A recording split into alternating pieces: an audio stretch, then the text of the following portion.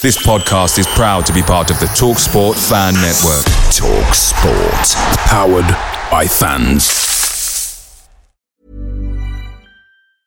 Many of us have those stubborn pounds that seem impossible to lose, no matter how good we eat or how hard we work out. My solution is PlushCare. PlushCare is a leading telehealth provider with doctors who are there for you day and night to partner with you in your weight loss journey. They can prescribe FDA-approved weight loss medications like Wegovy and Zepbound for those who qualify. Plus, they accept most insurance plans. To get started, visit plushcare.com/weightloss. That's plushcare.com/weightloss. The TalkSport Fan Network is proudly supported by McDelivery, bringing you the food you love. McDelivery brings a top-tier lineup of food right to your door. No matter the result, you'll always be winning with McDelivery. Order now on the McDonald's app and you'll get rewards points delivered too. So that ordering today means some tasty rewards for tomorrow. Only via app at participating restaurants. 18 plus. Rewards registration required. Points only on menu items. Delivery fee and terms apply. See mcdonalds.com.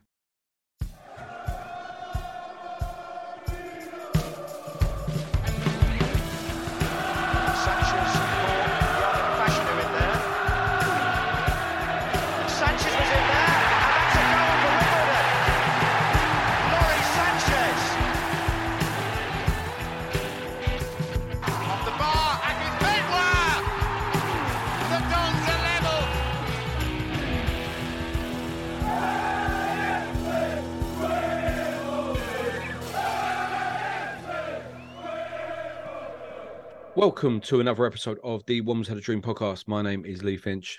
This is the number one AOC Women podcast. As ever, I will be joined by Danny Baker. And we've got a returning guest a week after he came on last week, discussing the Don's Trust in great insight and very articulate way. He is joining us again tonight because the Don's Trust met at the SGM. We had the elections and all the motions, so we're going to go through that again tonight. But let me first off introduce the fat Ben Affleck, known as Danny Baker. Hold on a minute. You can't give Graham an absolute rip-roaring reception and call me a fat Ben Affleck. I mean, that's outrageous. Well, I've been thinking about that all day, actually. What do you mean thinking about it all? Isn't Ben Affleck fat Ben Affleck? Yeah, he's not even fat. No. Well, that Danny looks like Ben Affleck. So Mrs. pounds. Baker's delighted that she's J-Lo. She's absolutely buzzing. But, you know, you gave Graham this rip-roaring, outstanding, look how brilliant he is, and you just basically fat-shame me. The thing I like about Graham is I don't have to do any marketing when we get Graham on. He does it all for us. He literally reposts, retweet. You don't repost anything. Most people go, "Oh, what does Danny do? Just turn up on a Thursday?" I'm like, hey, turn up, perform. Go on. Yeah, give 100%. That's all you do. So out of order. Anyway, I've thrown you off a bit because you wanted to come up with something first off, didn't you? But there's no point now, is there? Fat shaming. Discuss. I got one quickly. Of course you have. Yeah. I'm my language. Don't you? I'm massive. Yeah, this is a family podcast. I'm massive. Anyway, everywhere you go. You know, we talk about nicknames. Yep. Like Ben Affleck, who is just qualified for the World Championship darts, has the best nickname ever. His surname is Bates, and his nickname is the Master. Is the Master? No. Look, there's my wife. Look, what's that there? That's your wife. No, I don't. Well, why is there a bloke? He's putting basically a picture up of Shane Ward. Apparently, that I now look like. No. Shane Ward's. There we are. That's good radio. That's good radio. It's good radio. Thank you, Mrs. Baker's showing pictures. Yeah. His surname's Bates, and his nickname is actually the Master. So he calls himself the Master. And there are some amazing. He's going to be at the World Championship darts, and they're going to go, John, the Master Bates. I think it's hilarious. It's smart. That is smutty radio if I've ever heard it. Anyway, what did you want to cut with? Well, I was only going to ask about, again, another discussion at work. It absolutely bucketed down, to be fair, at football. I was only going to ask, what was the wettest, the most ridiculously cold, wet, horribly hot you've been at a football game? Easy. All right. The one near Gatwick. What's it called? Within 2000. No, they're not near Gatwick. They're near Brighton. What's the game? What's the one where Harvey made his debut? It's right next to Gatwick. It's not Crawley. It's the other one right next to Gatwick. No, that's not near Gatwick. It's literally next to Gatwick Airport. Oh, let me get Gatwick Airport up. Gatwick It was FC. absolutely freezing. All right, I mean, what was it? Go on, give us some build up. Hawley away. I think it was a Tuesday night. I've Right. never been so cold in my life. You know when your feet just stop, they're like concrete blocks, and you can't walk and stuff. Yeah, that was cold. My dad went to a game. When I was young. Maybe Graham might remember it. I don't know. I'm probably. I think we're Why'd you similar say age. maybe Grandma? Well, I think Because he's I wonder old. whether we're similar ages. Don't But he say went I to a remember. game. Don't go He there. went to a game at home against Plymouth in the 90s. It was like a League Cup game, and my dad went, and he said it was. He used to have he used to have like a motorbike, and he basically said that like 2,000 people went. They played Plymouth at home. We lost. I think it might have been 89, something like that. And he said it was absolutely unbearable how cold it was. He just said it was the worst possible day. For me, the coldest I've been was I went to Rotherham away in the new stadium, in the New York Stadium, and that was absolutely Baltic. I normally just wear like a hoodie and a t-shirt and my hat, but I was fully jacketed up, hat up. I remember also going to a game Boxing Day. Do you remember the game of Boxing Day at Everton when he got called off? No, I remember Portsmouth got called off on New Year's because of the rain. Oh, I've got a funny story. the other one, the rain as well, was the Fleetwood at home game. Do you remember that one? Or the my Fleetwood? God. The Fleetwood that should have been postponed. The Fleetwood at home game when we And lost they 1-0. scored, yeah, and we were like, passed it across. We passed it across. We would have scored, but it just got held up. You know the FA Cup one where we got it, or FA Vars, FA Trophy, it got called off, and it was down near Southampton somewhere, and it got called off like last minute. It's quite funny. We were at Waterloo Station. We found out it got called off. Our mate U-Boat was running for the train. We didn't get him in time. He jumped on. The next stop was Basingstoke, and he's like, "Boys, where are you?" We're in the pub at Waterloo because the game's been postponed. He's like, "Oh, I'm on the train to Basingstoke." What about you? What about you, Graham? Any weather extremes? Yeah, the one that do you remember? It wasn't just the coldest, but it was the most depressing and cold. Was we played Stevenage over Christmas twice. I think it was Stevenage, and we beat them at home 5-0. And I went on a date. Oh, nice. Second game, the date was this. Oh, do you want to come to a game? Whatever. You took a girl on a second date.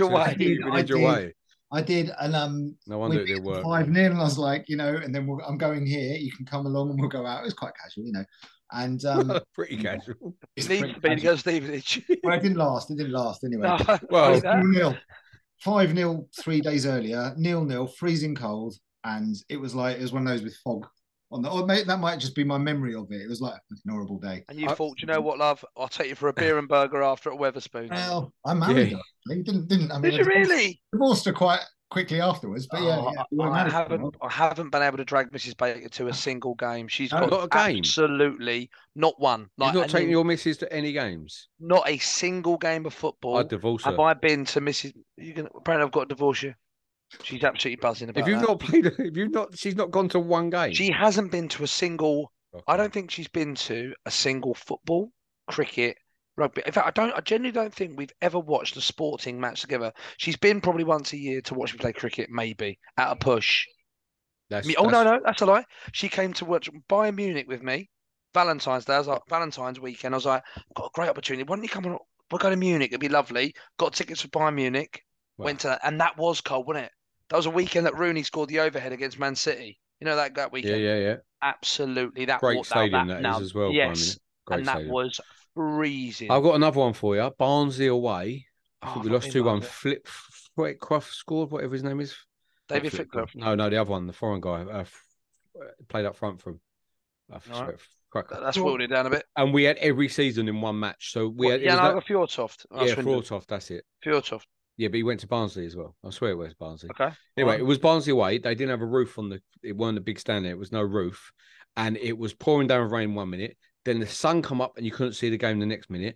And then it snowed.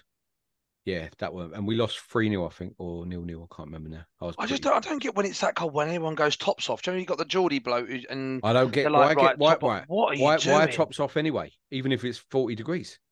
Why are you at a foot match with your top up? It's not needed. Well, listen, I'm an advocate for it. I'd kick them out. Yeah, I'm not for it.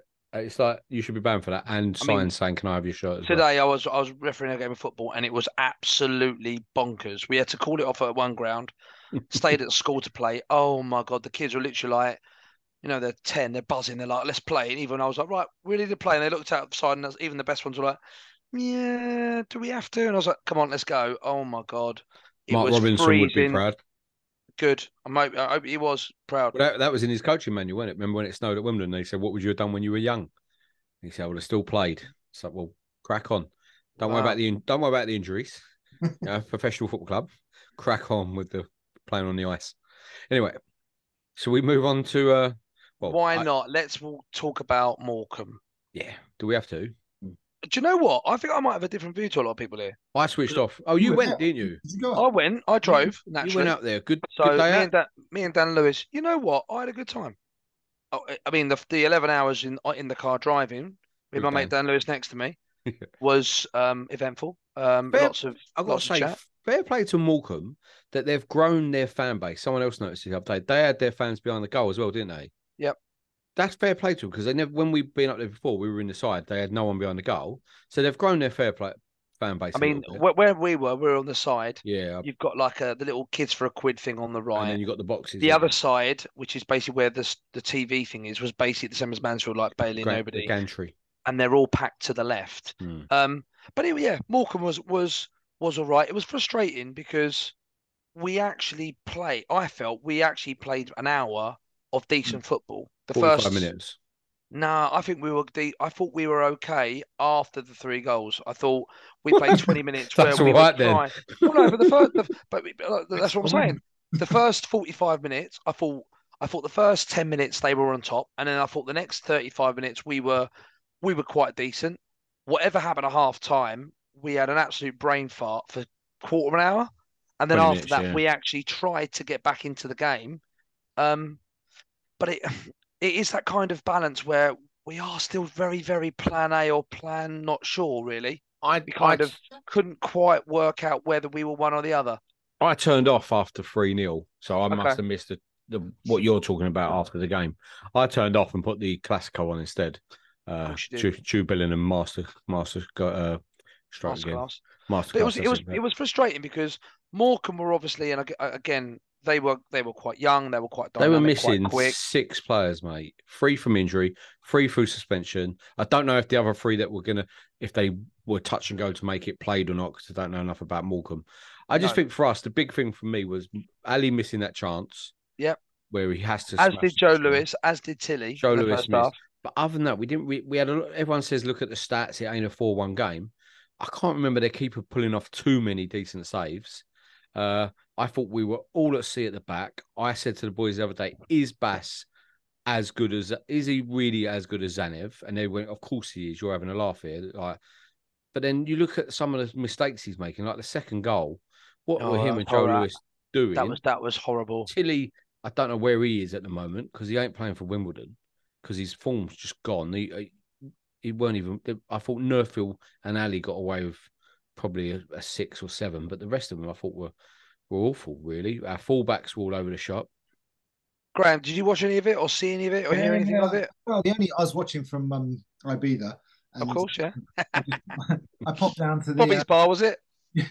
Popped down to the pool at half time. Made it back a couple of minutes late, 2-0 down. It's like, what happened there? And I've seen them back since, and it's like you could soundtrack that with Benny Hill, couldn't you? Definitely. But I think you write that off as like that's not going to happen more than once. Well, hopefully in the season. Was it an own goal? It was an own goal, wasn't it? Yeah. But at the same time, though, Graham, we go back to it. Can we keep writing these off? Can we keep going? Well, do you know what? That won't happen. That happened. That goal, but I go with what you said about like for the first 10 minutes, I thought they looked like Accrington in the first 10 minutes. Yeah, agreed. That's it. And it was like, oh, that we've been found out. But where are they getting this energy from? Because we looked lethargic, and we had an answer. But we did come back into it, and I didn't think we were that bad. I've got a point regarding your thing about lethargic and I think we've got to take it into account. We're a League 2 football team that has done a hell of a lot of travelling, not a lot of training this last week. So we went up to Barrow, right, 0-0. The boys were delayed back from Barrow as well. There was like massive delays. So they wouldn't have got back till the early hours of Sunday. So they would have had Sunday off, in on Monday to do a light session possibly and video analysis. Hopefully they do that at our club. Right. And then we play on Tuesday. We get absolutely steamrolled by an Accrington team that probably the best team that most people have seen this season. Yeah. When you have Wednesday off. So the only people coming in are players who ain't involved or ain't played much. Yeah. Thursday, again, you're going in for a light session, video analysis of Morecambe, because on Friday, you're travelling up to Morecambe on the train and staying up there. It's a lot of travelling. I think George said it on the podcast before this. We are playing proper League Two football teams, and we've fouled this week. Johnny Jackson, unfortunately, fouled his first test of this season. It's how we go on from here. We've got a big month coming up with a lot of games. Johnson Paint Trophy game or whatever, EFL Trophy games. We've got the FA Cup. We've got Scum. There's a lot of games that we can go, right, we can now bounce back, pick up points, get into the FA Cup second round.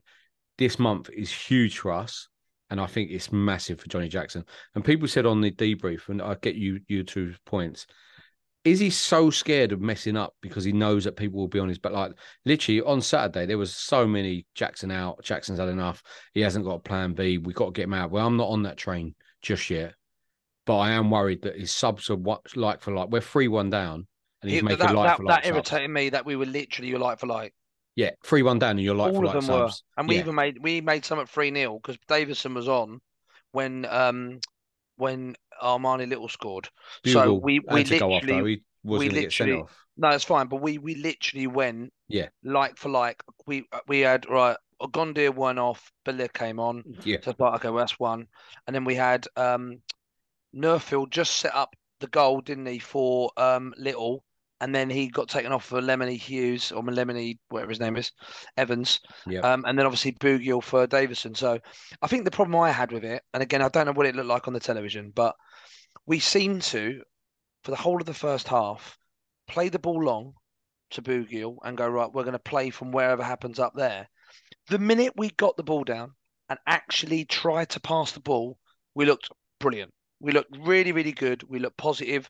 In the second half in particular, we actually were at times trying to get the ball down, but the horse had bolted. And it's just, it's really frustrating that we kind of feel like we're just going to go long. We'll play off Bugiel.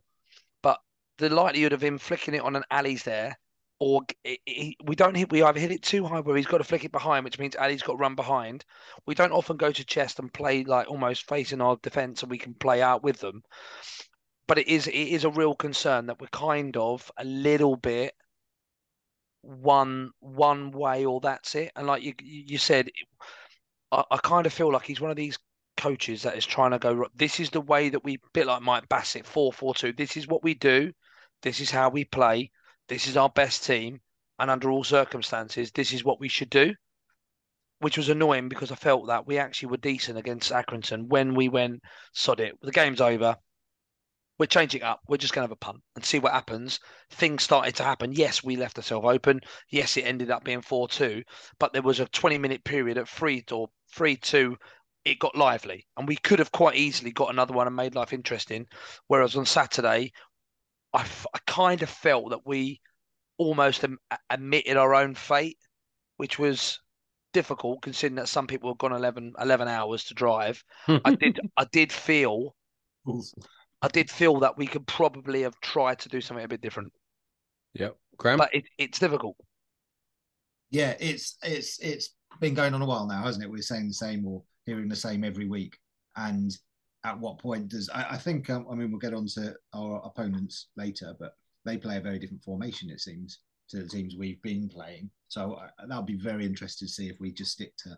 I mean, there's a lot to be said for, when a manager says we play to our strengths, we don't worry about them.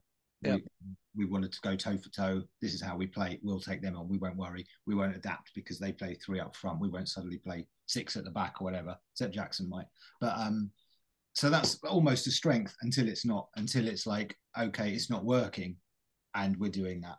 And then I think where is the point where you change something up? And then where does he change it to? I mean, the players we've got, he is quite limited. I think there's a case of Google playing further forward as a number 9 almost, and being next to Ali, and I think those two thriving together. I think there's a case for that. But I was shocked on Saturday to not see Billa come in for Gondia from the start. I was quite shocked. Billa was terrible. Yeah, he looks really off.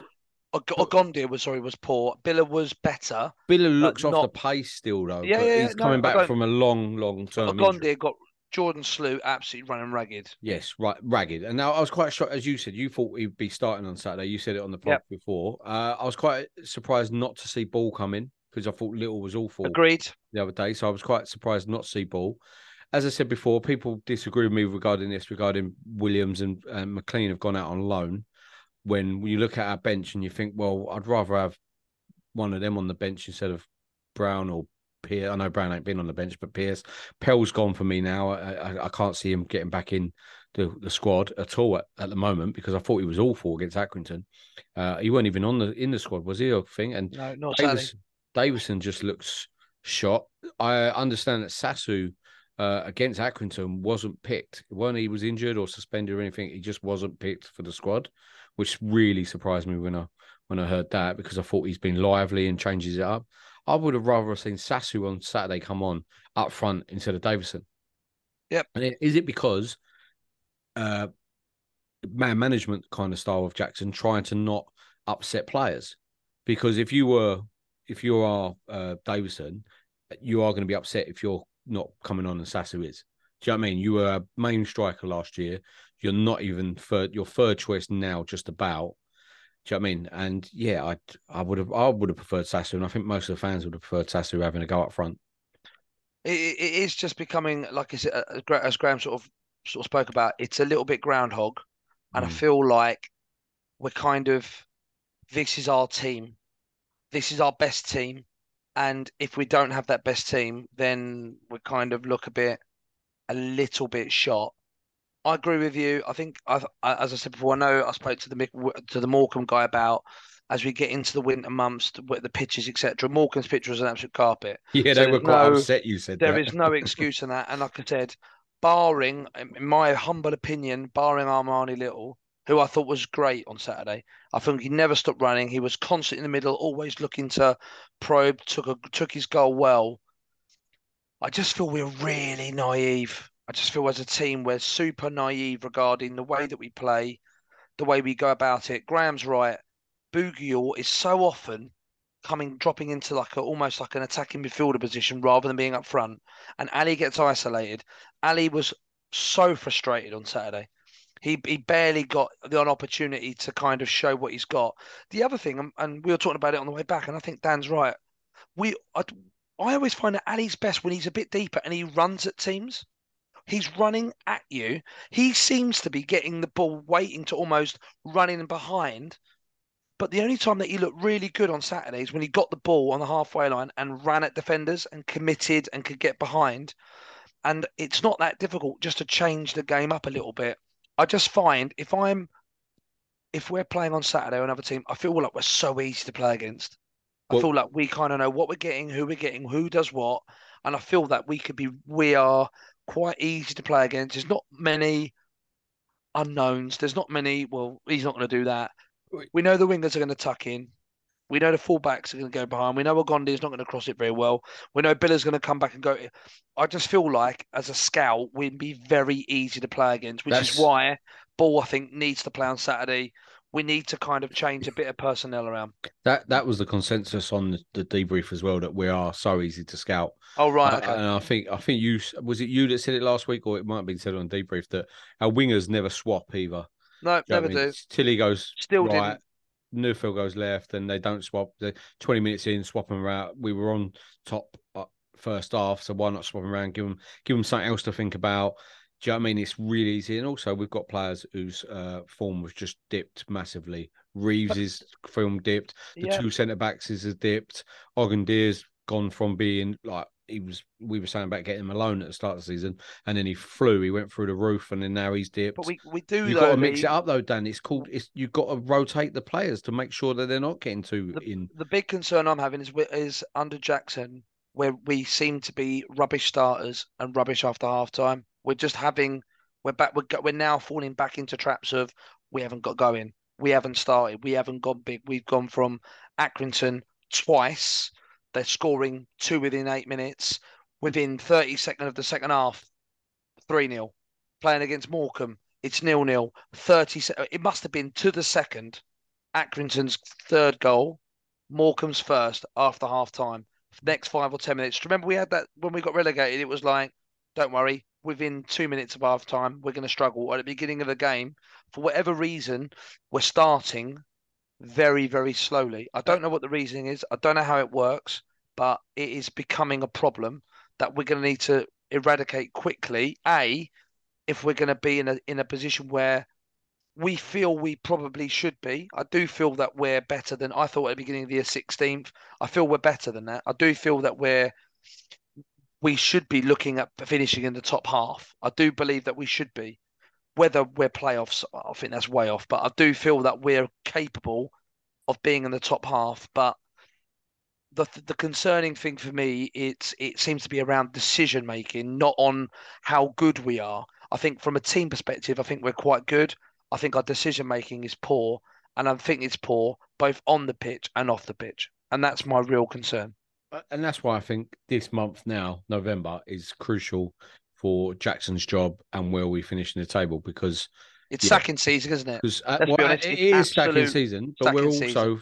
also 4 games without a win, and that could soon turn into 10 games without a win. And I ain't counting the EFL trophy, but if we go out the FA Cup on Saturday, then we lose to Scum and we lose to Notts County. Do you know what I mean? It's like, it is a worrying time. But we go back, Graham, to you. Is this a bad run now? We spoke about it last week. Last week we were like, oh, it's a one-off. We'll go on. Well, where are we now? Are we now in a bad run? What do we think?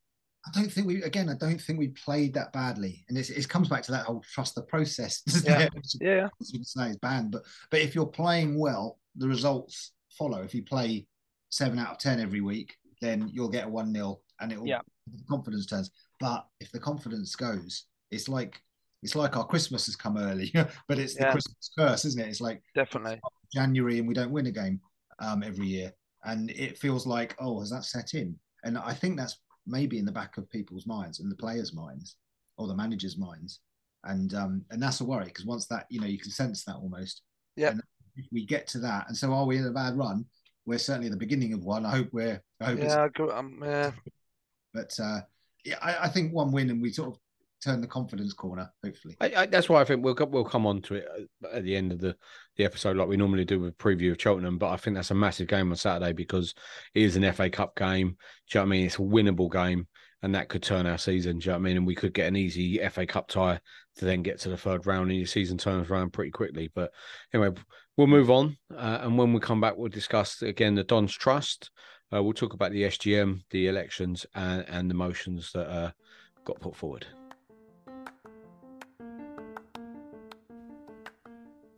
The Wombles Had a Dream podcast. By the fans, for the fans. We're back, and we're going to be discussing the Don's Trust. So the elections, or the uncontested elections, happened the other day. 4 people are now on the board. Michelle Little, Angus Fox, Hannah Kitcher, and Richard Shepherd. So they've been put onto they've been elected to the Don's Trust board. Congratulations to them 4, and well done for firstly putting themselves up and standing and going to do the job. It is a tough job, and well done to them. Worry of mine, before we go on to the other stuff, is that it was uncontested, and these 4 people that have been elected have all, like Hannah's been on the board previously, and I think the last 3 have just served their time and just them being re-elected back to the board. We also had the SGM that happened on Wednesday. Graham went to that, so that's good that Graham's on, because me and Danny don't really have a clue. But we've seen stuff. I've seen some stuff online and stuff, and it's been all quite eventful. And some of the motions, I think only one motion got put through, which was the motion that the Don's Trust board said don't vote for. And so people said no to it because they got told to, and then on the night they got told actually we should have voted for it. Very confusing, not very good in my eyes. But yeah, let's start with the elections. As I said, big worry for me is, and I saw this on the WUP guest book, Kentish Don.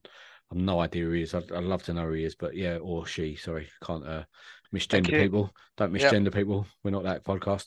But yeah, they said it quite worrying that a Milton Keynes fan could have put themselves up for the Don's Trust Board, and they would have been elected to the Don's Trust Board. Obviously, no one would have known if there weren't enough candidates and they would have got voted on. But yeah, at the moment, they would have been elected. And he put a manifest that he was going to put a joke manifest through, saying that he was going to sit on his arse and do nothing the whole time he was elected. And he would have been elected on that manifesto. So to me, it's a bit of it's a bit funny, but. Well, I mean, it seems quite concerning, Graham. I'm directing my question at you because maybe you've got some information for me. So can you just help me out here? If nobody applies to become on the board, do we not have a board? Or is it a case of if we don't, whoever had done it automatically get on? So the people who have gone on, are they automatically on, or are they people who naturally put themselves forward, but the only ones who have, therefore you're on? I'm slightly confused there. Hold on. But yes, if no one stands at all. Yeah, no one at all, then what happens? I think we had 4 people, James, Pricey, Kevin and Mark, who were mid-term. Yeah. So they would stay on technically.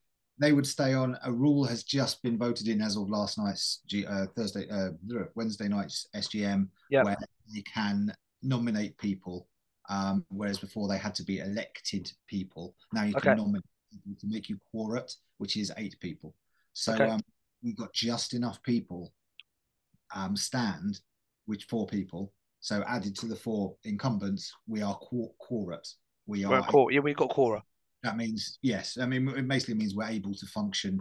I don't know if it's legally, but according to the rules of the Constitution, you are a board, you can make decisions, you can function. So if for some reason then the 4 that were in play, and we had 2 who decided they wanted to carry, and the other 2 went sod that, and we had 6, how big a deal is that? It would have been it happened recently when Matt stepped down, wasn't it? Well, more recently than that, Chris Stewart moved into the interim MD. Moved into number 10, Yeah, and that took us down to 7. And there was a big hoo-ha about whether constitutionally the board could function. So they co-opted Ed Leake, who had previously been on the board a few years ago, and that took them up to 8. But there was a bit of a hoo-ha again about, like, is this within the rules, because he's not elected, he's been appointed or co-opted, and then a couple of others were co-opted, and actually Ed wasn't technically co-opted, he was coerced, but there's another probably coerced, and then Angus and Anouk were co-opted to take it up to 10, which makes the board more resilient, because if someone step down, you can still function, and if 1 person, if 2 people, you can keep going. So 8 is the minimum you need to operate. My question, Graham, and I've seen it quite asked or mentioned today, is: do we really need 9 Don's Trust Board members? I know you have to have 8 to have a board and stuff, but as an oversight board, which is what we should be oversighting the PLC, or that's what they should be. Why do we need so many people? Why not have just 4 or 5 people that are really good? And this is my thing with volunteering at the moment with AFC Wimbledon. It's good that we've got volunteers, and I don't want to shit on all the volunteers. It's really good that people volunteer. Yeah, no, but people got to volunteer in the right roles and volunteer in skills that they have. It's like if we put out, we need a physiotherapist to volunteer, and no one with the skills come up. Say I apply, and when they say, do you know how to do the physiotherapy? Say no. They're like, you're the only one applied though, so you're going to get the gig. And it just seems a bit like that sometimes with Wimbledon, is that we go, right, you're volunteer. And it's just like, well, I just don't get why we have such a large board, and it never, things don't ever seem to be getting done. It's a very valid and interesting, I think, an interesting question, where as of December 22, a lot of the power sort of shifted over to the PLC. The PLC now effectively run the club, where and leaving the DTB just purely oversight, really represent the fans, or the members rather, and oversight. So it is there's theoretically a lot less work to do. The role is a lot smaller. Could you function with fewer members? Yeah, probably. My thing is, to be honest, you don't have to be on the Don's Trust board to do Don's Trust work. You can volunteer. You could operate with 4 members on the DTB theoretically, and they could each have volunteers reporting into them who are specialists at whatever. Lee, for you, mate, do you think the lack of people coming forward is indicative of the fans' mood towards what the Don's Trust Board is? Or do you feel like there's not enough information for people to feel like they can join in? Or do you feel like it's a bit of a closed shop? Or do you kind of feel like, you know what, this is just an anomaly event? Because I don't want to. We always ask Graham, and I'm a bit concerned to ask him too much because I know he's done it, and he might want to add what he wants to add. But I'm interested in you as the lay fan, like we are. We're just armchair fans. You go to games. We're not involved in the politics. What message does this give other fans, in your opinion? For me, Dan, I think it's all of them kind of roll into one. And I've seen a lot the last week regarding the reason why people haven't stood. So it's the people who raised the voice of the vote of no confidence. That's the reason why, and the stick that people get for going onto the board. But you also got to remember the stick that people got for applying. Mike Hasty, Colin Shergold, they got loads of stick. They got Colin didn't help himself a lot of the times, to be fair. But he got a lot of stick for his manifesto and the reason why about selling the club and, do you know what I mean, and stuff like that. They got so much stick. And I think with Wimbledon sometimes, the fan bases and the different kind of cliques, as people say, and 100%. Stuff, right, it doesn't help. And it's about time that a lot of people, and they'll probably say this about me, but it's about time a lot of Wimbledon fans started acting like adults, right, and started having good discussions. And I think Graham probably will agree that last night probably was that. I think we might need more of them kind of things, and I've seen a few of them. But you get one person to go, I want to sell the club, and they go, you can't sell the club. What kind of prick are you? And then you get another one who goes, no, I never want to sell the club. This is a fan-owned club till 100,000 years. I put out 2 posts the other day on the One Was Had a Dream Twitter. One was about the Don's Trust, and it was the same people that answered, the same middle-aged men, women, do you know what I mean, who have their, right, always, it's the same people. We put out a thing about the atmosphere, and that was all engagement with a load of youngsters. A lot of youngsters were going, this is what we should do to get the atmosphere better. This is what we should do. Do you know what I mean? And it's just, and they people go, don't kill me on it. And they had a discussion about it. Someone said about a drum. I think it was Kyle said about a drum. We'll talk about that later. But it was like, please don't crucify me on this. And then there was a discussion had going. I said, I don't agree with you. Do you know what I mean? Where sometimes I don't think there's any discussions. It's just people need to start acting like adults and stop just bitching all the time. And it's all rolled into one, Danny. I would never stand for the Don's Trust. I don't believe in the Don's Trust. I think the PLC board run the cut, as I said. And some of the people that do stand on the Don's Trust, I don't think have the right skills.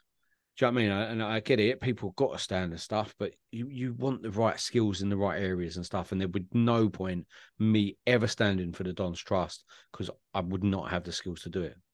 Graham, for you, mate, what's the subliminal message that the Don's Trust board or the Don's Trust as a collective are getting from this last elections?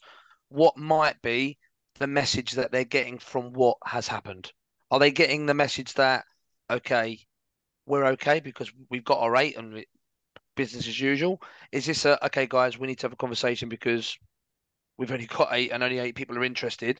What's the messaging that from somebody who may have been in that camp, if you were in that position, what would the message be that's coming into your inbox or into your head about what we're doing and what we need to do?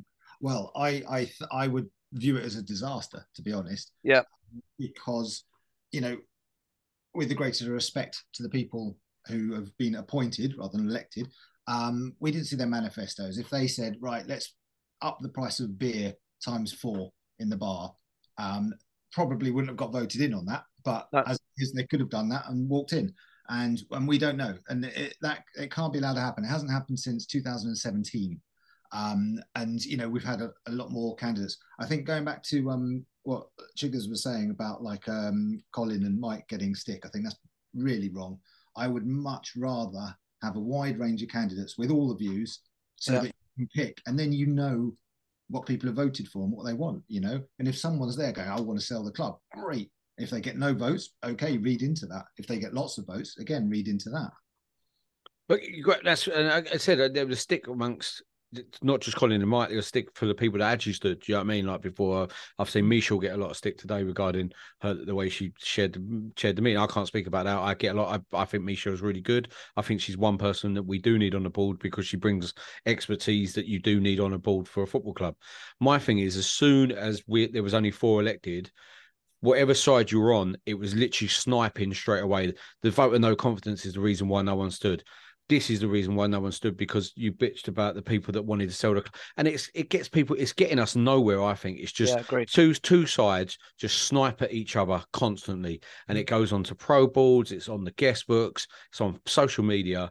Do you know what I mean? And it's just sniping between, you want to sell the club, you don't want to sell the club. And as we said before, there is grey areas in this. Do you know what I mean? It ain't just black and white. Lee, it's a long way to come now, though. This is the challenge, is that we've got all this sniping, but when you had sort of 10, 12, 14 people who are looking to be involved and, 6 miss out, then at least you've got a swell of people who can kind of go, well, I tried to do it.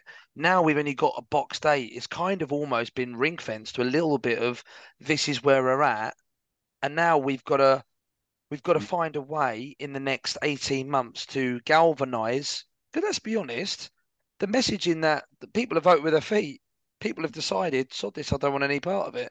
Whether it is because of the childishness, whether it's because they haven't got the expertise. But the fact is, I remember reading through candidates and manifestos and going, okay, all right, that's interesting.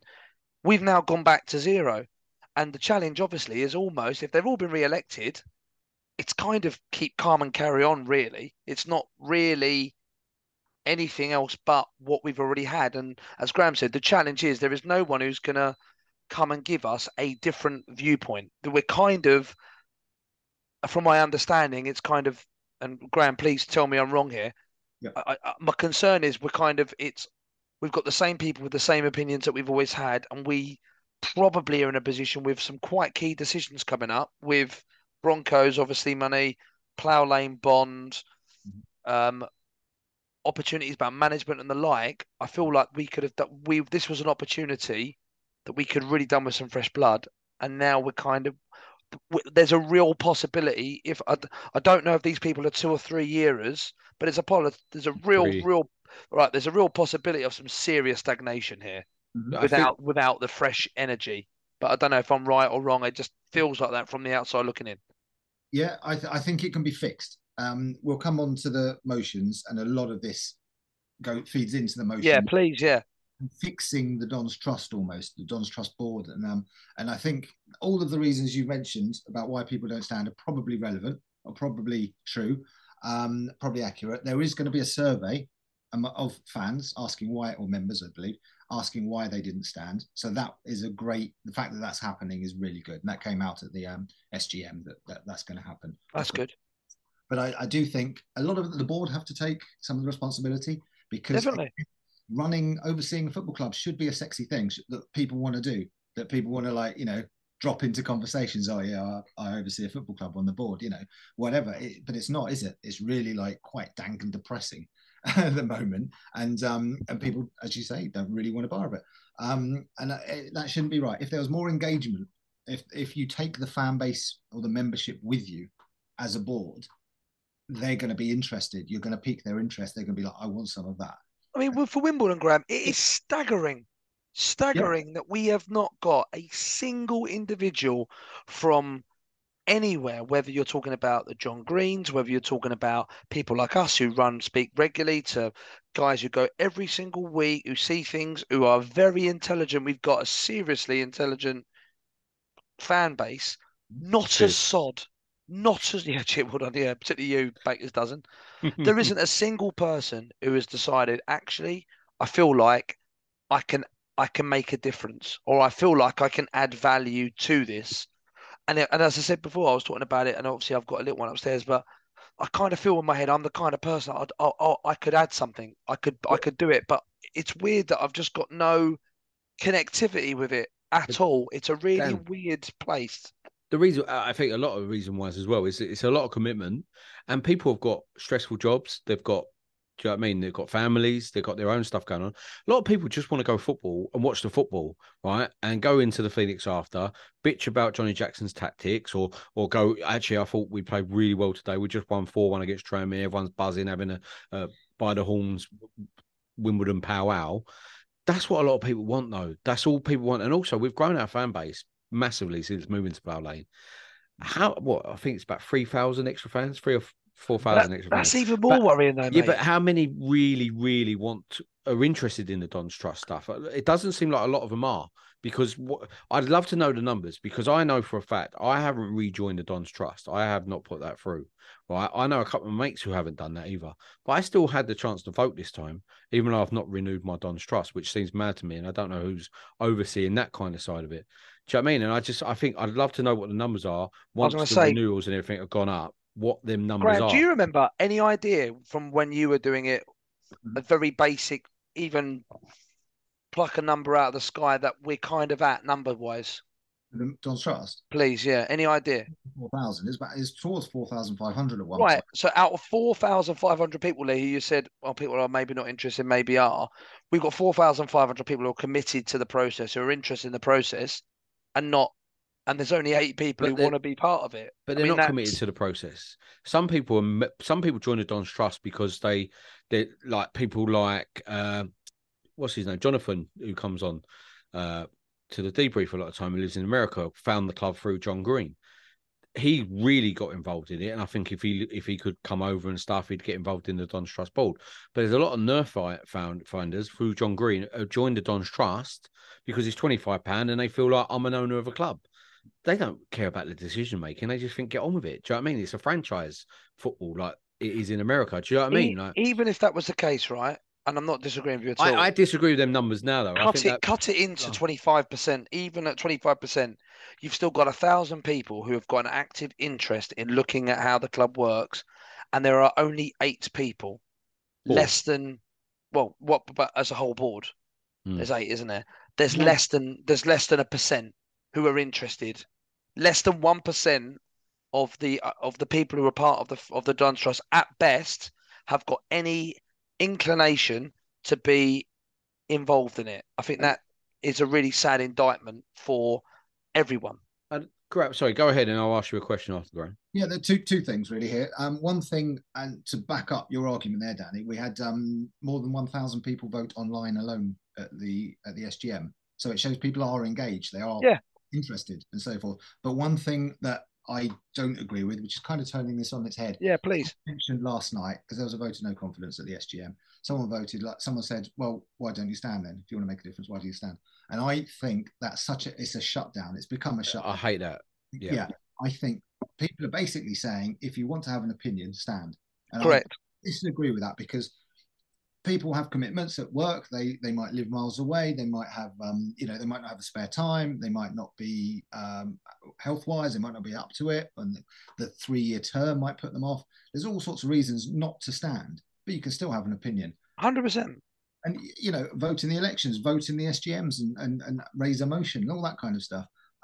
Be engaged, but you don't have to stand. So on the flip side, yes, anyone who hasn't stood, for whatever their reasons, absolutely not holding that against them. Yeah, no, of course. Yeah, I'm with you 100%. I totally agree with that, Graham. And that's one of the things that drives me mad when people say, oh, your strong opinion about it, why don't you stand? You know what I mean? It's like, well, one, I've literally got no skills to be on a football club board. None at all. And I'm happy to admit that. Necessarily, no, I'm happy to admit I'd be lost on it. There'd be no point me joining a Don's Trust board, right? And that's what I mean. I think we need the people with the skills. We just don't need anyone going for it. We need someone who's going to have skills to go for it. But I've got a question to you, Grab. Sorry, Dan, just quickly. Is this the beginning of the end of the Don's Trust? I've seen people say that. I don't think so. I think it can be fixed. I think there's a lot that can be done. And again, it comes back to the SGM. A lot was discussed, and I hope a lot of feedback was taken away. It seemed to be, people who felt unheard, I think felt heard, and working together, the members and the board, if they can come together, it's very fixable. I think you need, I'm still well behind fan ownership. I believe we can do special things as fans. But our board has to be with us. They have to have our backs, really. They have to represent us. And once they do that better, communicate better, two-way engagement a lot better, the members will, support the board, and it all comes together. And so I think it can be fixed. But it does depend on a lot of work being done at this point. I think there is a lot of disillusionment. Because my only worry now is that people who don't feel engaged, who don't feel represented, will just leave the Don's Trust, won't rejoin. Do you know what I mean? And then people say, well, that's ridiculous. Like, you won't get a vote now and stuff. And my thing is, and one of my mates, Steve, I just find some of the patronising of people on Twitter and stuff when people go, like one person said, I don't understand the Don's Trust. And it's like, well, they own the club. It's like, well, is that it? Yeah, that's, do you know what I mean? It's like, well, no, we need more information than that. What do they do? What is the oversight they see of the PLC board? As I said, I only know Nick Robinson's on the PLC board. I don't know anyone else who's on it. I know there's 3 Don's Trust members on it, but I don't know. I think it's Michel, but I'm not 100% sure. And should we move on to the motions? Because we're going on. I was going to ask, my only question was to Graham, was basically, can you give me, I haven't heard anything at all. Can we get a snapshot as to what was maybe discussed and the kind of things that came up? Would that be all right? Are you happy with that, Graham? Yeah, absolutely. So beautiful. What I don't think, this is a big thing. People snipe. We've talked about that quite a lot already. People snipe, and that's it. They talk. It's like an echo chamber. They'll go online and they'll say, "Oh, things are a bit rubbish, aren't they?" But I think you can. The beauty of being fan-owned and having these SGMs is you can raise emotion. It's not difficult. People don't necessarily know how to do it because it's not advertised. It's not that obvious. I think that's a communication failure, a comms failure, as is people not knowing who's on the PLC or what the PLC does. It should be front and center on everything. This is Don's Trust. This is what should be a video, shouldn't it? Online, click it. It talks you through it. Absolutely. So raising motions, which we did last night at the. I keep saying last night, but Wednesday night at SGM. There were I put in 4 motions. There were another couple. And I think as a board, if I were on the board still, I would welcome motions because it leaves no elephant in the room. It means something gets discussed. All you have to do is write an email saying this is a motion, this is what I'd like to happen. You need 5 people who are Don's Trust members to put their name to it to back you as a seconder. You go and talk, the board talk, you thrash it out. There's a bit of a debate, and then you have a vote. And if it's good, it'll pass. And if it's not, you'll see there's no appetite for it, and then you don't need to keep going on about it. It's there, no elephant in the room. I do think we need to change, though, how the motions are put, like the voting beforehand. As you said, 1,000 online votes without actually hearing the discussion. So people could vote on what the Don's Trust advised them to vote on, which was no on all of them, which, again, I think is a mistake. Because I think the one you raised with regards to 3-year terms to 2 years terms should have gone through. I voted for that. And also the PLC meeting the PLC board, which again they said they made a mistake on, and they should have said yes, vote for that. Which again, I think. Why are they getting an opinion to? Why are they pushing the agenda? Shouldn't they just be reflective? That's what most people think. Yes, and I agree with that. All right, I don't understand how you can say. Yeah, you're in that. I want you to vote. It just sounds like a nonsense. So it's traditionally the board recommends you vote a certain way. So the board will always recommend, but in this one, I'm recommending that you don't because of X, Y, and Z. And a lot of people will take on the board's opinion without reading everything and go, well, go. I'm going to trust what the board said here. I'm going to vote no, even if they don't read it themselves. Which is that happens. And what happened yesterday was we had a great online turnout from people who'd read the papers. Fair enough. Some people would have read it thoroughly. Some would have sort of skimmed it and gone, yes. What do the DCB recommend? I'll follow that. Whatever. We had more than 1,000 people vote, and then in the room on Wednesday night there were maybe 50, which isn't a great turnout, but is apparently more than many of these meetings in the past. They're not the most interesting things most of the time. Very sort of formulaic, and and admin based. But what was interesting last night was the results have just been posted. Okay. So you can see the difference between the votes beforehand and the votes. Yeah, go on, Graham. The debates. So on pro boards, for example, I put a thing saying please use pro boards a bit more, be better at communicating. It's our two-way thing. People, 40% voted in favour beforehand, having just seen the paper and not hearing the debate. In the room, there was something like 80-something% had voted in favour, having heard me and others speak in favour of it, and other people, against it. So that's quite a marked difference, really. If you hear the debate, you're voting yes. If you don't hear it. And just to be clear then, did it go through or did it not? It didn't. You need 66%. But what of all the vote, yeah? So regardless, it's not a case of the vote that was given kind of gave everyone a flavour of the room, and then whoever went, that's where the vote. So it's tallied. Oh, right, okay. 66%. So if only you had the opportunity, like Lee said, you had the opportunity to speak in advance, there's a really good possibility that could have possibly got over the line. Yeah, if Maybe. people had heard the debate, 80% said yes, and it would have passed. So it's something we need to look at. It's not like we're being corrupted or anything. No. It happens, and this has happened in the past. And Graham, one of the things that most fans moan about is communications, and our Don's Trust are saying, please don't vote on better communications. Effectively. And this is what I mean. This is why I think people get really, really annoyed and really wound up and think, I've just had enough of it now. Do you know what I mean? Because I disagree with the answers that were given, and I argued them last the SGM. Other ones, there was a funny one. It was I suggested we have a meet the PLC twice a year. Yep. The Don's Trust response on paper was basically, yeah, great idea. We're going to do that, and actually, we're going to do a couple of other things as well. Great. We recommend you vote no. I didn't understand that. There was a bit of a debate. I've said, am I being thick here? What am I missing? You've agreed with it. And people in the room said yes. And to the point where the Don's Trust board said, actually, okay, yeah, we take it back and we vote in favour. But because only 53.3% had voted online in favour, having read the Don's Trust recommendation, followed it and voted no, still more than half said yes, but not enough. That wasn't the 66%. In the room, 100% of those who voted yes or no voted yes to pass it, but that's still not 66%.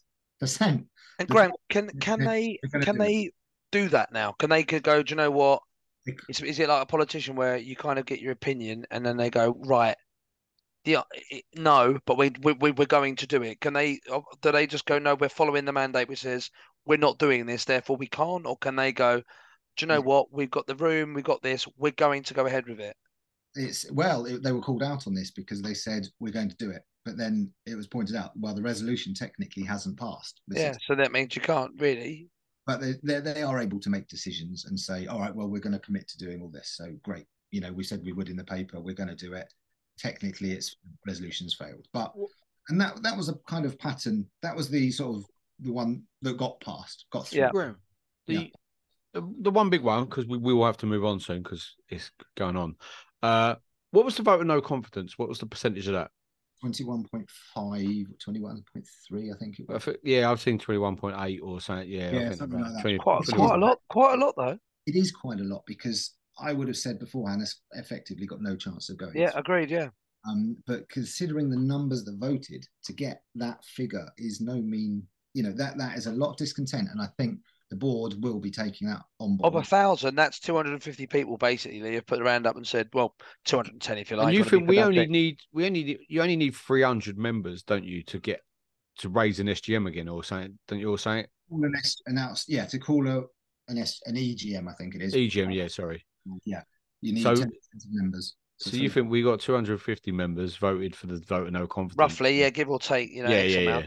If they were organised and so forth, that could. I think the main thing is that came out of this. There was a big theme. People were generally in favour of the motions, and the big theme was communication. Yeah. And the board, or Michelle, the chair, said we're going to take that on board and we're going to look at communicating better. They told us afterwards that there's a comms review being conducted externally. But again, my big thing here is that even if the motions get turned down, I'm not fussed by that because the elephant has been discussed. It's not left somewhere. It's out in the open. It's been discussed.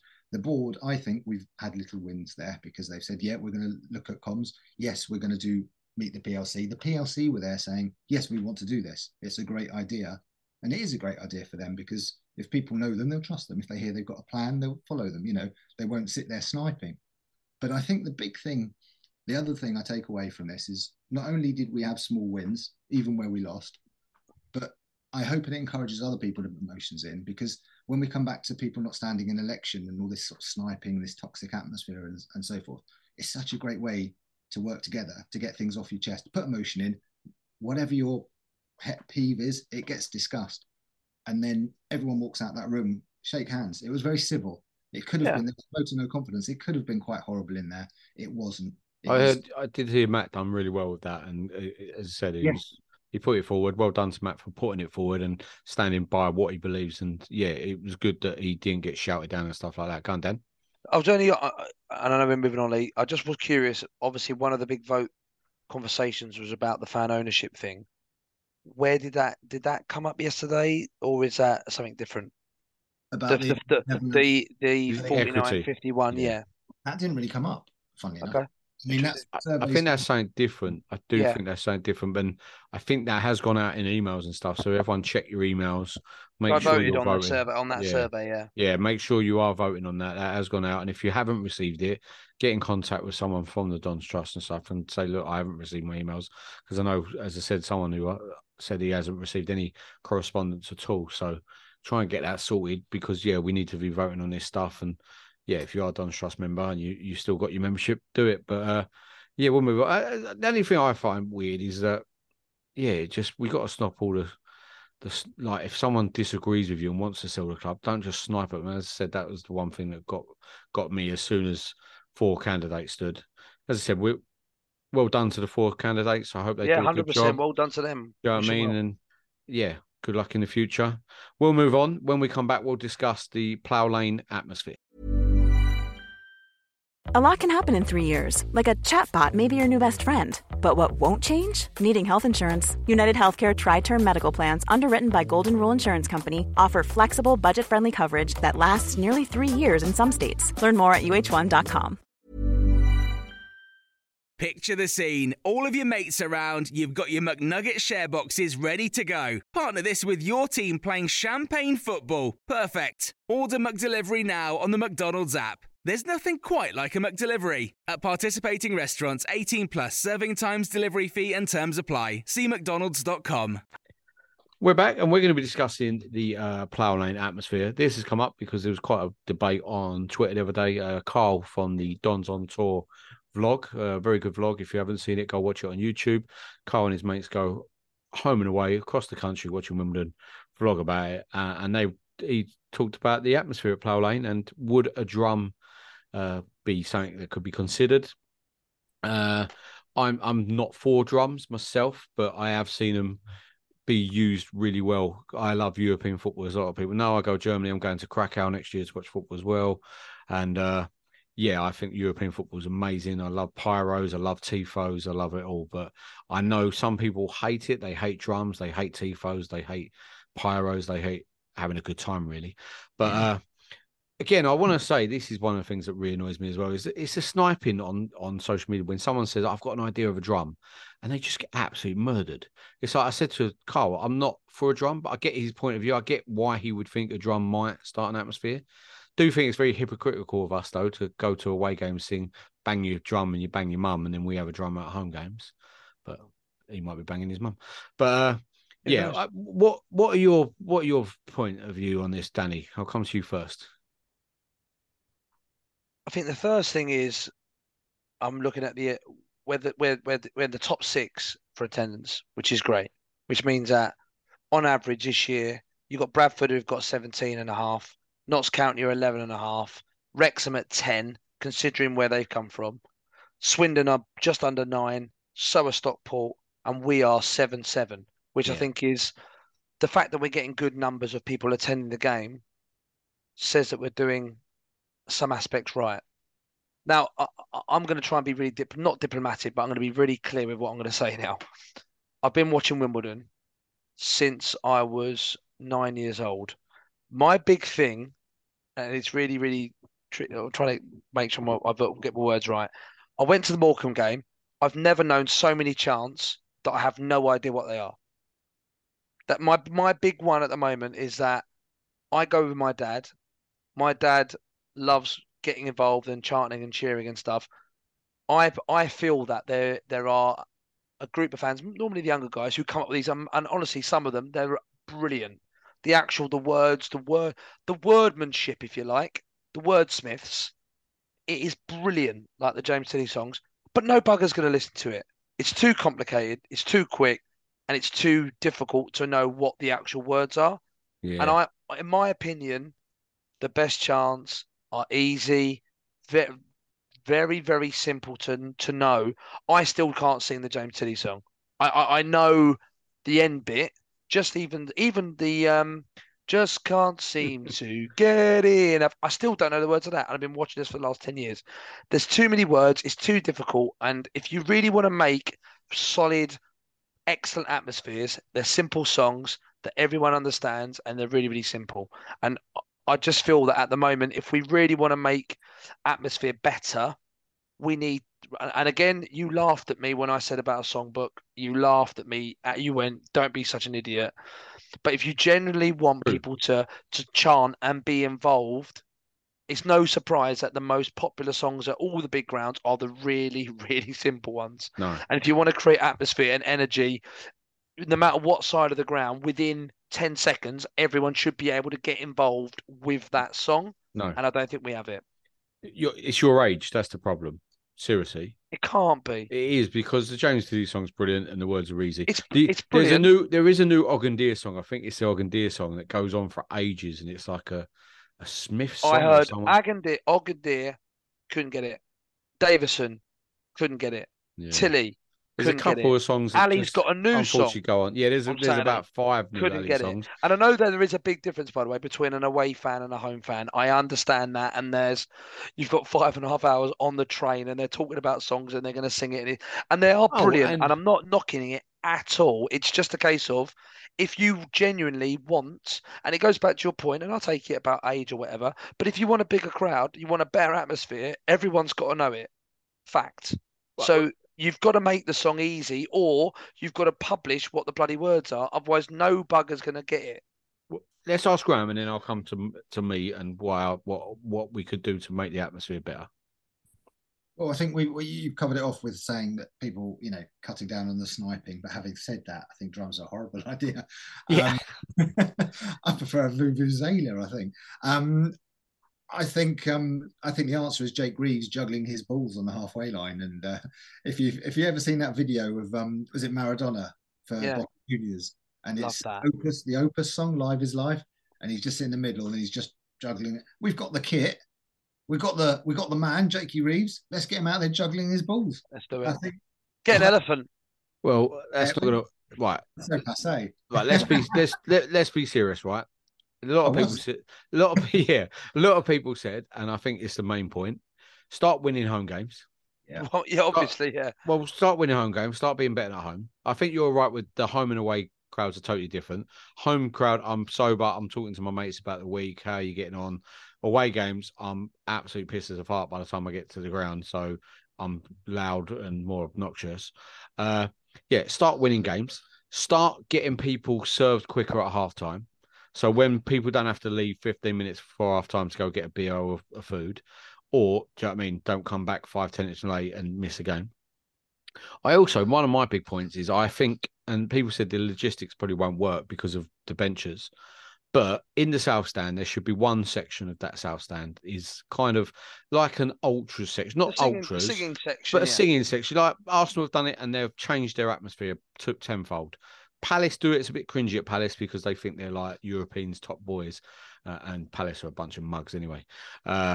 But yeah, add one section which is just going to be a load of lads and lasses that go in there, know they're just going to be singing. Do you know what I mean? And they don't care if they watch the game or not. And also, you need one person, and I'm not saying give them a microphone again like they do abroad, but one person who leads the songs, Danny. So it's like James Tilly's song now, and you sing the James Tilly, and 3/4 before that, he goes Hayden's Road. Then everyone goes, walking, and people know what's coming next, because at Wimbledon sometimes you'll have one side, say the left side, are singing Hayden's Road, and then on the right side they're singing One Was Had a Dream, and it's like, well, it don't make, you know what I mean? You've got to get everyone singing the same song at the same time, and that makes it better. I also, my idea, and I don't know how to what's the word, exercise it or execute it, is have a supporters group that is solely involved in the atmosphere, that works with the club, right? And I don't know how to get it off the ground, but you pay, I know people go, well, we pay the Don's Trust membership, I pay seasons, but you pay £20 a month or something to this group, right? Not a month, sorry, a year. £20 a year, right? And that then contributes into getting a TIFO together, getting the banners up, do you know what I mean? Or getting the flags up and making sure the flags can be put up quicker and stuff like that. It pays for it. Do you know what I mean? Not talking about pyros and stuff like that, but a TIFO, or in the East Stand doing the yellow and blue, or in the family section giving them the snappers. You know, I know some people hate them, but kids will make noise with them, and not saying every game, but if you do a family game, do you know what I mean? I don't know how to get it off the ground, but do something like that. I know people say, I ain't spending loads of money, but £20 a year and you get 100 fans. What's that? £1,000? You put that straight into the pot. That gets us one game against, say, the Scum. A massive tifo comes out. Wimbledon badge. We are Wimbledon. Yellow and blue everywhere. Atmosphere would be absolutely off the scale. Yeah, for one game, but that's what but you hopefully then carry it on, and then people go, "Blimey hell, wow, this is amazing." Do you know what I mean? And you put in other ground. I don't think a drum will work. As I said, in Europe, I've seen it work at some games. It looks amazing, but I've also been to a game where there's like 500 people and they've got a drummer, and it just pointless. But I do like the fact that these young lads are coming up with ideas and really want to make the atmosphere class. But the main one for me would be the players turning up on a Saturday, putting in 100% on the pitch, coming out full throttle, as Graham said last week, taking the handbrake off and winning a home game, really. And then hopefully the atmosphere will be better. But I can't argue that. I don't think it's a huge surprise that Kings Meadow, I always thought the atmosphere was pretty good. And we've now moved, and obviously, as we said before, it kind of it gets diluted, and people kind of it drifts out, and rather than being next to each other, that it drifts about. All I'm saying is that if you want, it goes without saying, the better we play, the more opportunity people getting excited. And we were against Accrington, it was loud when it was 3-2 and we were buzzing. The place was rocking, it was busy.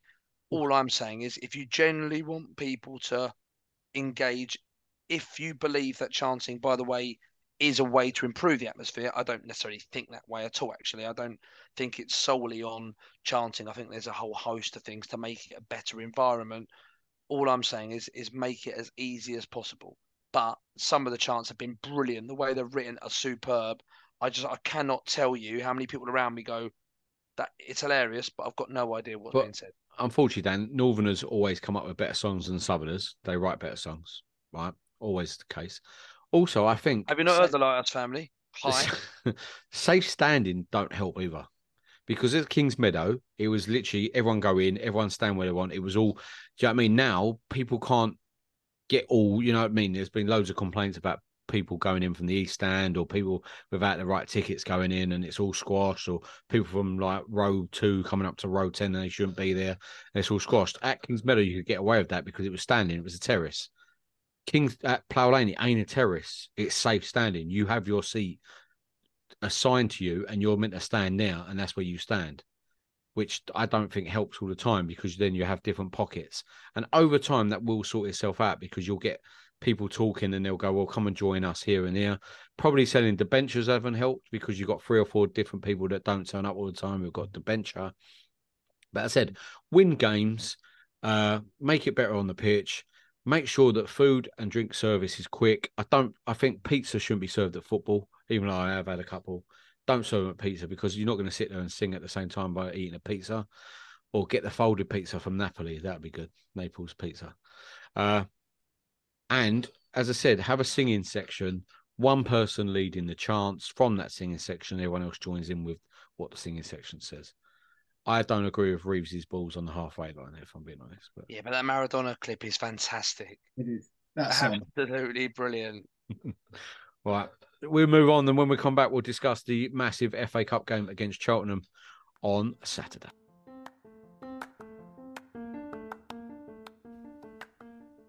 The Wombles Had a Dream podcast. By the fans, for the fans. Back for the final part of the episode. We're going to be discussing the FA Cup game against Cheltenham on Saturday. A couple of weeks ago, I would have said this is a no-brainer. This is a Wimbledon win. Cheltenham haven't scored a goal in 11 games. But apparently they're on form. They're doing it right now. Picked up a couple of results. Massive game for us, I think, because this could really kick on your season.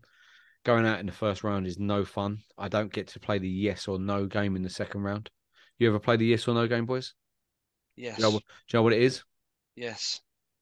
So the FA Cup comes out. Yes. They draw out number 15. Go, no. Yes, away, yes. You go, no. And then they go Aston Villa away, yes. And then you get stuck with I did it in round 1, to be fair. I was like, loads come up, and I was like, oh no, no, no. Oh yeah, you might be all right. I See, hate it though when we're home. I don't like it when we get the Yeah. home game. We play it on a WhatsApp group. So on the WhatsApp group, it's yes, yes, yes, yes, yes, and then, no, no, no, no, no, and then someone else is like watching on delay or something, and then they think we've got someone really good and we haven't. Yeah.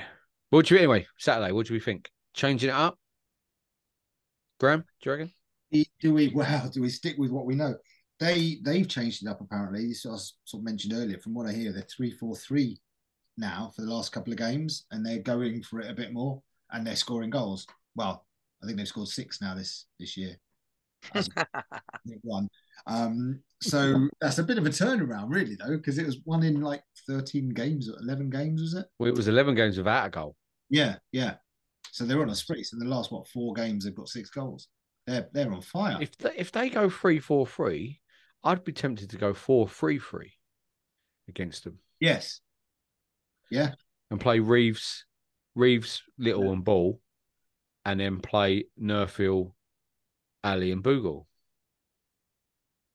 All right. And drop Tilly. Giovanni Trapattoni. Drop Tilly. Do you know what I mean? I would. See, we talked about Tilly earlier, and I think he's doing things. We're just not getting him on the ball in the positions he wants to be in. He's doing things like almost on the halfway line. He's taking the ball, he's controlling it neatly, and he's, but that's not what we want him for. That's not what he does. But to be effective, he's fine doing that, do that all day long, but it's not showing any results. So I don't know if it's a case of dropping him rather than actually push him up, put him on the wing, put him either side of Hamady, whatever, something like that. I mean, the big question is, chaps, is do you go absolutely gung-ho best team, which the reality is pretty much the team that we've always had, or do we go, we've got Cheltenham, this is the opportunity where Callum Bailly gets back into the groove, he has a game, Davison gets the opportunity to start, etc., Ball comes in. This is the conversation we're going to have, because ultimately, if you're not going to put them in now, we're not going to put them in until there's a problem, which means that, to be blunt, we are the same team now until someone goes croc. What do we do? Bring Biller in for Ogundia, and I wouldn't change the other 3. Curry, Lewis, and Fink. That's if Lewis can play. And if the others can play. Him and Lemony Hughes might not, or Lemony, whatever his name is. Yeah, so they might not be able to play because they might be told they're not allowed to play. So then Pierce or Callum Bailly comes in. I'd rather Callum Bailly come in than Pierce. Yeah. Then we also got to remember Callum Bailly ain't played football for like 2 years. So, yeah, 2 years. But he's fit. He's fit. I'd be bringing Ball in. And say, look, go get your chance. For, I think, Little, if he goes 4-4-2 again. But you ain't going to drop Reeves, are you? You can't drop Little after Saturday. You can't. He was rubbish against Accrington, though. But he was absolutely brilliant against. Yeah, and Bugle was wicked against Accrington. And was pony against right. Thing. So I'd rest play Little. If you play well the game before, I'd say the next game, don't you? No, I say to him, you've done really well, but I'm going to rest you, not drop you. I'm going to rest you. Ball comes in and see what Ball can do, and then give Reeves 78 minutes, and hopefully we're 2-0 up, and we can bring Little on and rest Reeves. Ball has to play for me on Saturday. Has to. Don't know where he goes, but he has to play because he needs the minutes. Would you be that anti-dropping Reeves? I wouldn't generally, but I think he's lost the zip that he had at the beginning of the season, and whether that's because we've been overrun in midfield by these high-energy pressing teams on him, or is he a bit tight? Could you do with a break? You just don't drop your captain. I can't say. I get what you mean. He probably does. He does deserve a break. I just don't think formation-wise we're hoping 4-4-2 is what 1990s football. No one plays 4-4-2 anymore. It's 4-2-3-1, or do you know what I mean? You play with one striker and you have to. Just 4-4-2. We get overrun constantly. It ain't the first time we've been overrun. We've been overrun against Mansfield. We could have been 2 or 3-0 down against them 20 minutes, but we defended really well. Problem is, the other games we talked about earlier, we haven't defended really well in them 20 minutes and conceded 2 or 3 goals. We have to come flying out the traps on Saturday. Cheltenham are not that good, and we need to judge where we are as a squad, because Cheltenham are down there for a reason. They're not very good. They'll be in our league probably next year, so we need to come out the traps. Yep. I mean, I have to look at it in a slightly different way. I think a cup run is always handy, but for me, you either want to go out in the first round or the third. So for me, I haven't got a problem with us rotating our squad for this game.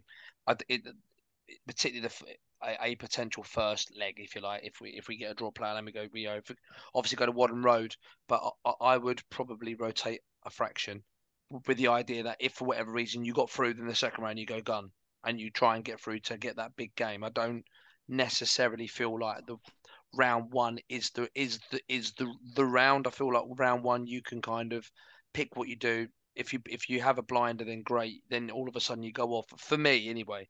And I would be tempted to. I think I'd be with you. It would be bold, but I wouldn't.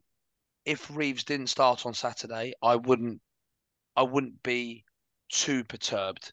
I could understand why you would drop Reeves for Ball. I still feel Reeves is good enough to start, but I feel like if you're gonna give someone a breather, because the other problem for me is that we've got a lot of players with a lot of minutes. We haven't really rotated that squad a lot. And that first 11 have just had a massive week. We know we've got Hamad. Hamadi will have to play because we know the next week we haven't got him. So he'll play.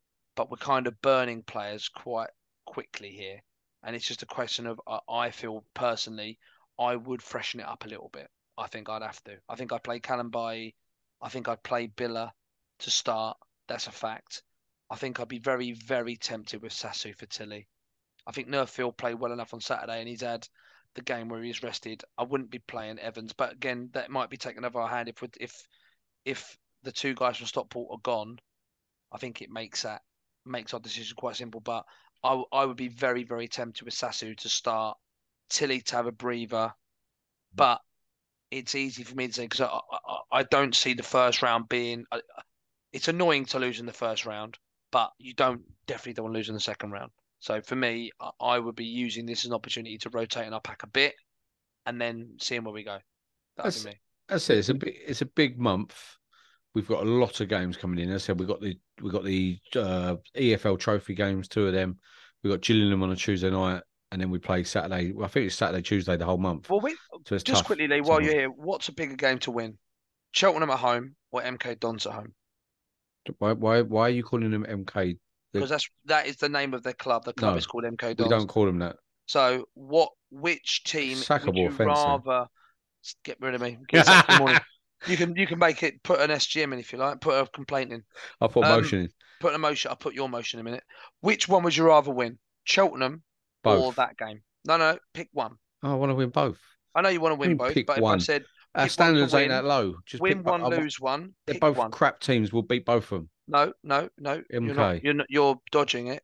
Which one would you rather win? Yeah, MK. The cup game or that game? Scum. Right. Okay. Stop calling them. Don't full name them again. Excuse me. Graham. I think I'm with you on this. See, I think what's the whole point? You want results. You want to win a game. I think we tinker a little bit. I'm thinking if Reeves gets a rest, not a bad thing. And Ball isn't that bad a replacement at all. So I don't think you're weakening your team. He's definitely been the most unlucky of all the subs, in my opinion. Yeah. And putting him in, we're still going for the win. I think it's vital that we go for the win. We go for it. And then the next game, obviously we don't want any injuries, but having Reeves back refreshed for that be, a great signing almost. If he can come back with his buzz and full sharpness, then we'll thrash the Scum. So that'd be nice. Yeah, at least you didn't full name them.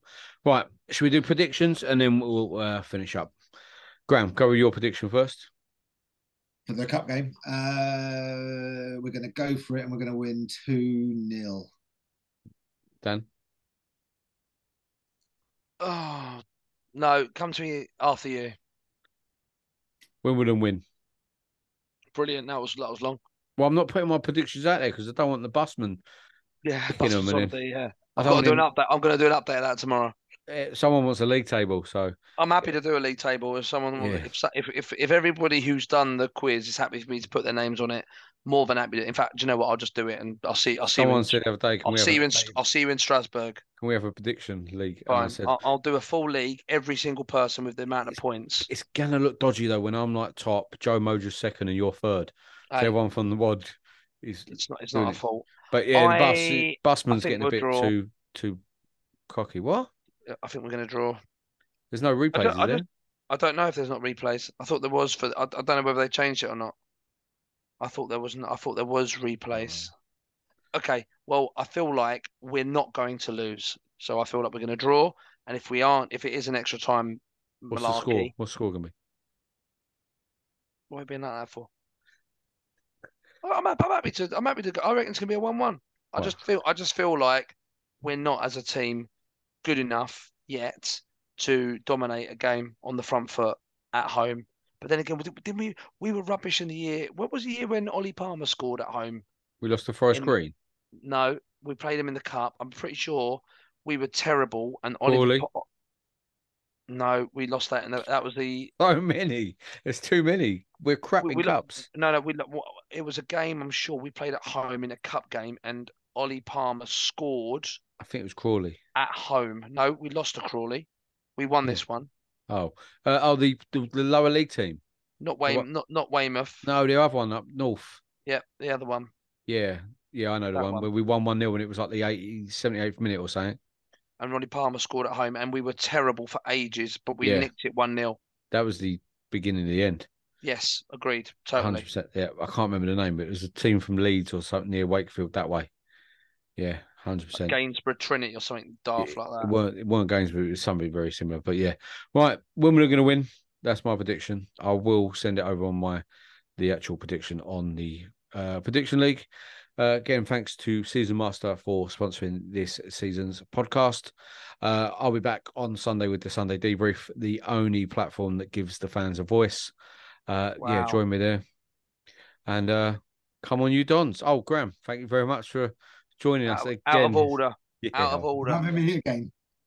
Thanks for joining us again this week. It's been very insightful again. Out of order.